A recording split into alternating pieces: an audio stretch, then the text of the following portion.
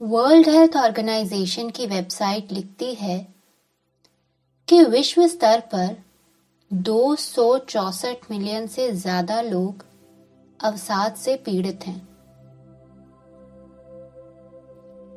हम चलते हैं, पहुंचते हैं, पहुंचते हैं, चलते हैं और बीच में कहीं दुर्घटनाग्रस्त विमान हो जाते हैं और बीच में कहीं अवसाद के शिकार हो जाते हैं। 7 भारतीयों में से एक किसी न किसी तरह के अवसाद से ग्रस्त है, जबकि हम इससे ग्रस्त होने में हमारे संदर्भों की भूमिका को नकार नहीं सकते। हम अपनी बची खुची सारी दृढ़ता और साहस को समेटे बिना इससे बाहर नहीं आ सकते। तो इस एपिसोड की कविता का उन्वान है एंटीडिप्रेसेंट _ जिंदगी, अवसाद रोधी _ जिंदगी। हो सकता है ये अदबी पैमानों से कविता न हो सकता है ये कुछ शब्दों की रेलगाड़ी हो, आलू की सब्जी और पूड़ियों की थाली हो। एंटीडिप्रेसेंट _ जिंदगी। चलते हैं, पहुंचते हैं, पहुंचते हैं, फिर चलते हैं, चलते हैं, पहुंचते हैं, पहुंचते हैं, चलते हैं, चलते हैं, पहुंचते हैं। पर कहां? जहां राह हो। आखिरी सिरे पे कोई पहुंचा है कभी?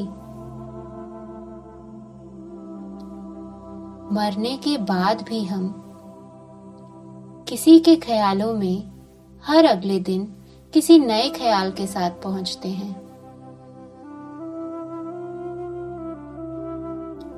हमें चाहे अवसाद में ऐसा लगे कि अब आगे कुछ नहीं, पर कुछ होता है जो जिंदगी को जाने नहीं देता।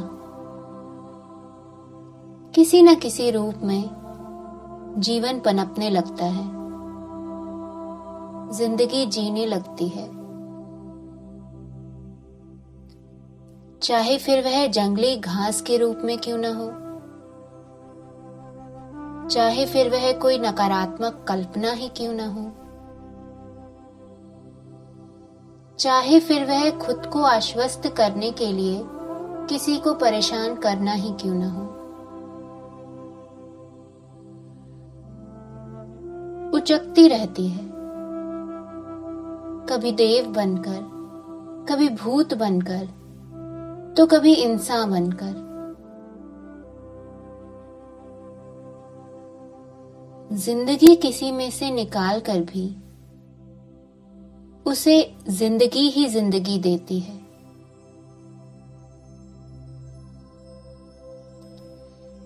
तो क्या जिंदगी हमारे साथ कुछ भी करती चली जाए?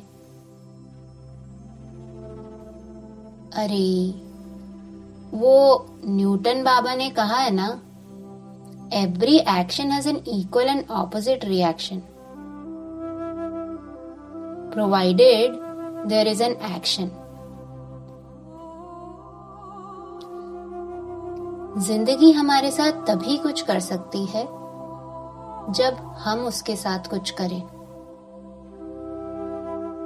जिंदगी हमारे बिना और हम जिंदगी के बिना कुछ भी नहीं। बीज में जिंदगी नहीं होगी तो जड़ नहीं उगेगी,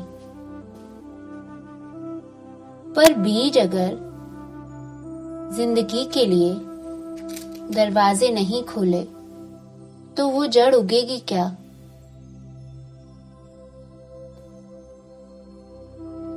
क्या तुम सोच रहे हो, क्या पता जिंदगी ने जिद करी हो अंदर आने के लिए?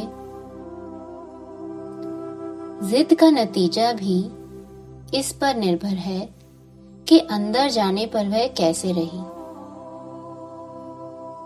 हाँ, अगर कुछ गड़बड़ हुई होगी तो बीज निश्चित ही जिंदगी से भागा होगा, जिंदगी के लिए।